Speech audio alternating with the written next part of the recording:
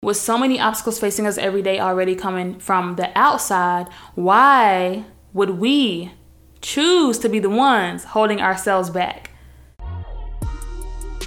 Welcome to the Crowned Avenue podcast, a weekly show dedicated entirely to the journey. I am your host, Angela Dulaney. Join me as I share stories, aha moments, and insights about my own journey towards living a crowned life with a mission to encourage you to strive to live a crowned life as well. So, if you're ready for the ride, let's go.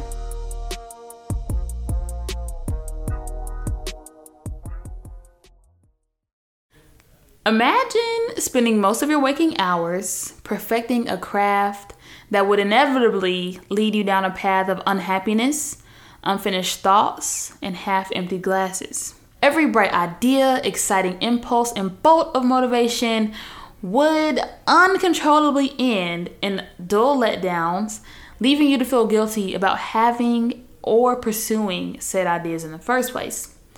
You spend time planning, writing out goals, researching, yet all those ideas will just end up in a pile to collect dust with all the others.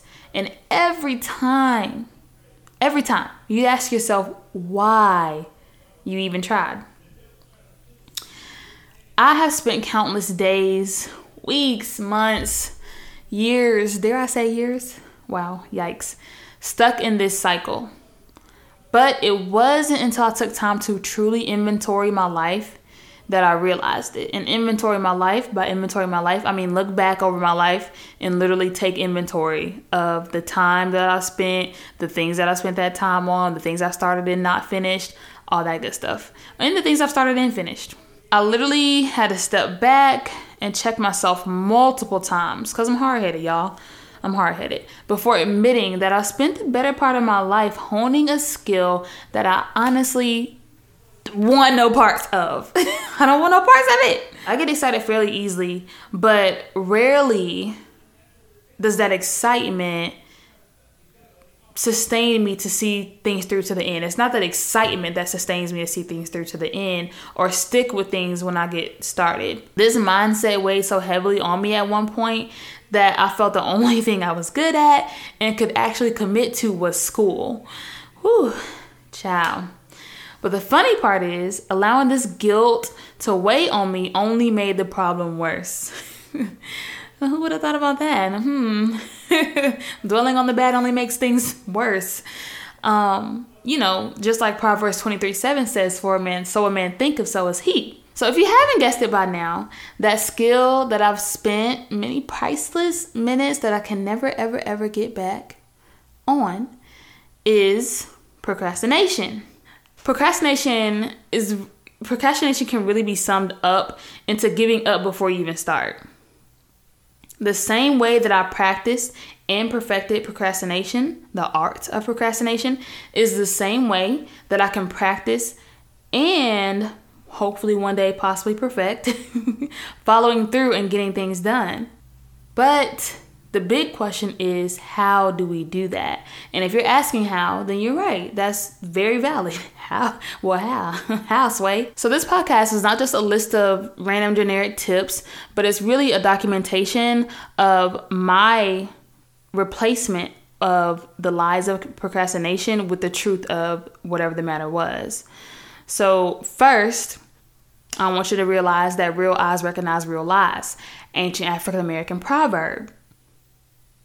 So girl, homeboy, homegirl, you are not going to finish that paper tomorrow. It's okay. We all lie to ourselves sometimes. And we just have to learn to let self know that lies ain't going to cut it around here. So when you sense a self-induced lie coming on, check in, ask yourself, why are you putting the task off until a later date and time? If your reasoning is legit, congratulations, overachiever. If not, sit your butt down and get to work.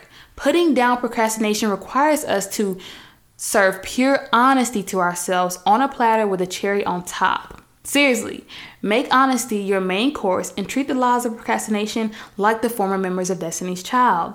And I'm talking pre-Kelly, pre-Michelle, because we all know that it's all about Beyonce, Kelly, and Michelle. My second documentation of replacing the lies of procrastination with the truth of the matter is titled, "Congratulations, you played yourself." That is a quote by DJ Khaled. And that's a message. That's a message for sure. Procrastination only hurts you in the end. Even if someone else is depending on you, you might hurt them, but you're going to hurt yourself in the end too. Like, you're going to be disappointed in yourself. You're not going to be with that. Hopefully you'll be disappointed in yourself if you let somebody down. But it's only hurting you in the end. I mean, unless you're a part of a group project, then you're that group member who ruins the project for everyone else by putting off your work, therefore causing the other members to pick up your slack. Hence the reason we all hate group projects. Okay, don't be that person. Don't be that person. But I'm gonna get back on track. So let me just give you some examples. If you don't write your blog post for the week on time, it hurts your brand. If you don't study for that test before the night before, it hurts your grade. If you don't work on your college applications before the deadline, it hurts your chance of acceptance. And if you don't do your part of the group project, it hurts your reputation as a team member. Even when there are others depending on us, the person who loses the most in the procrastination game is often ourselves.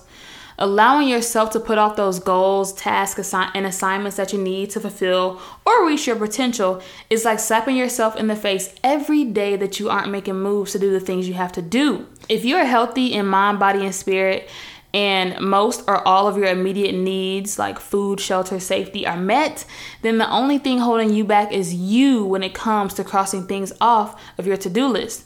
With so many obstacles facing us every day already coming from the outside, why would we choose to be the ones holding ourselves back? Wouldn't you hate for one of those obstacles to then become yourself? Truth number 3 is that social media ain't gonna get you where you're trying to go. We may think that social media, we have to be online because we have to have a presence. And I'm even still working on this to this day. Okay, I'm still working on this. But I've gotten way better. Way better. You know, what is it about swiping our thumb from the bottom to the top of our phone screens every 0.2 seconds that's intriguing enough to steal our attention away from literally hours at a time from the things that we need to be putting our energy into to fuel our, forward movement? What is it about that is glittery enough to take us away from the things that's going to be added to us and just pour it into something as meaningless as scrolling idly on social media? The lie of procrastination will tell you that Instagram is more exciting than doing your homework or cleaning your home or working out. It will tell you that the laughs you get from funny tweets are actually worth the time you should be spending on more important tasks. Lies and deceit, loud and wrong. How do you feel after you set a goal but waste so much time scrolling on social media that you have to put your goal off for another day? If social media is not your job, then spending time scrolling will always leave you in the same place that you started. It will never push you forward unless you are, like I said, making it your job or a part of your brand and using it to pour into your goals.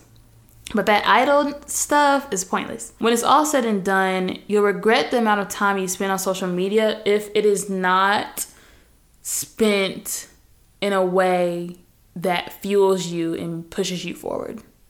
So maybe that means posting stories or little posts that are positive or that teach people things or share some insight. That's positive. But just idly scrolling or looking through the comment section on the Shade Room, you can have your guilty pleasures, but we don't want that to get in the way of what we're supposed to be doing, like when we're supposed to be doing homework or when we're supposed to be studying or we're supposed to be doing something for our business or even for work. So my suggestion to you is, again, something that you know the deal, the routine. Put the phone down, maybe turn it off, or at the very least put it on do not disturb until you make some progress on whatever your task is. Some research actually shows that having your phone out of sight may actually induce anxiety in us.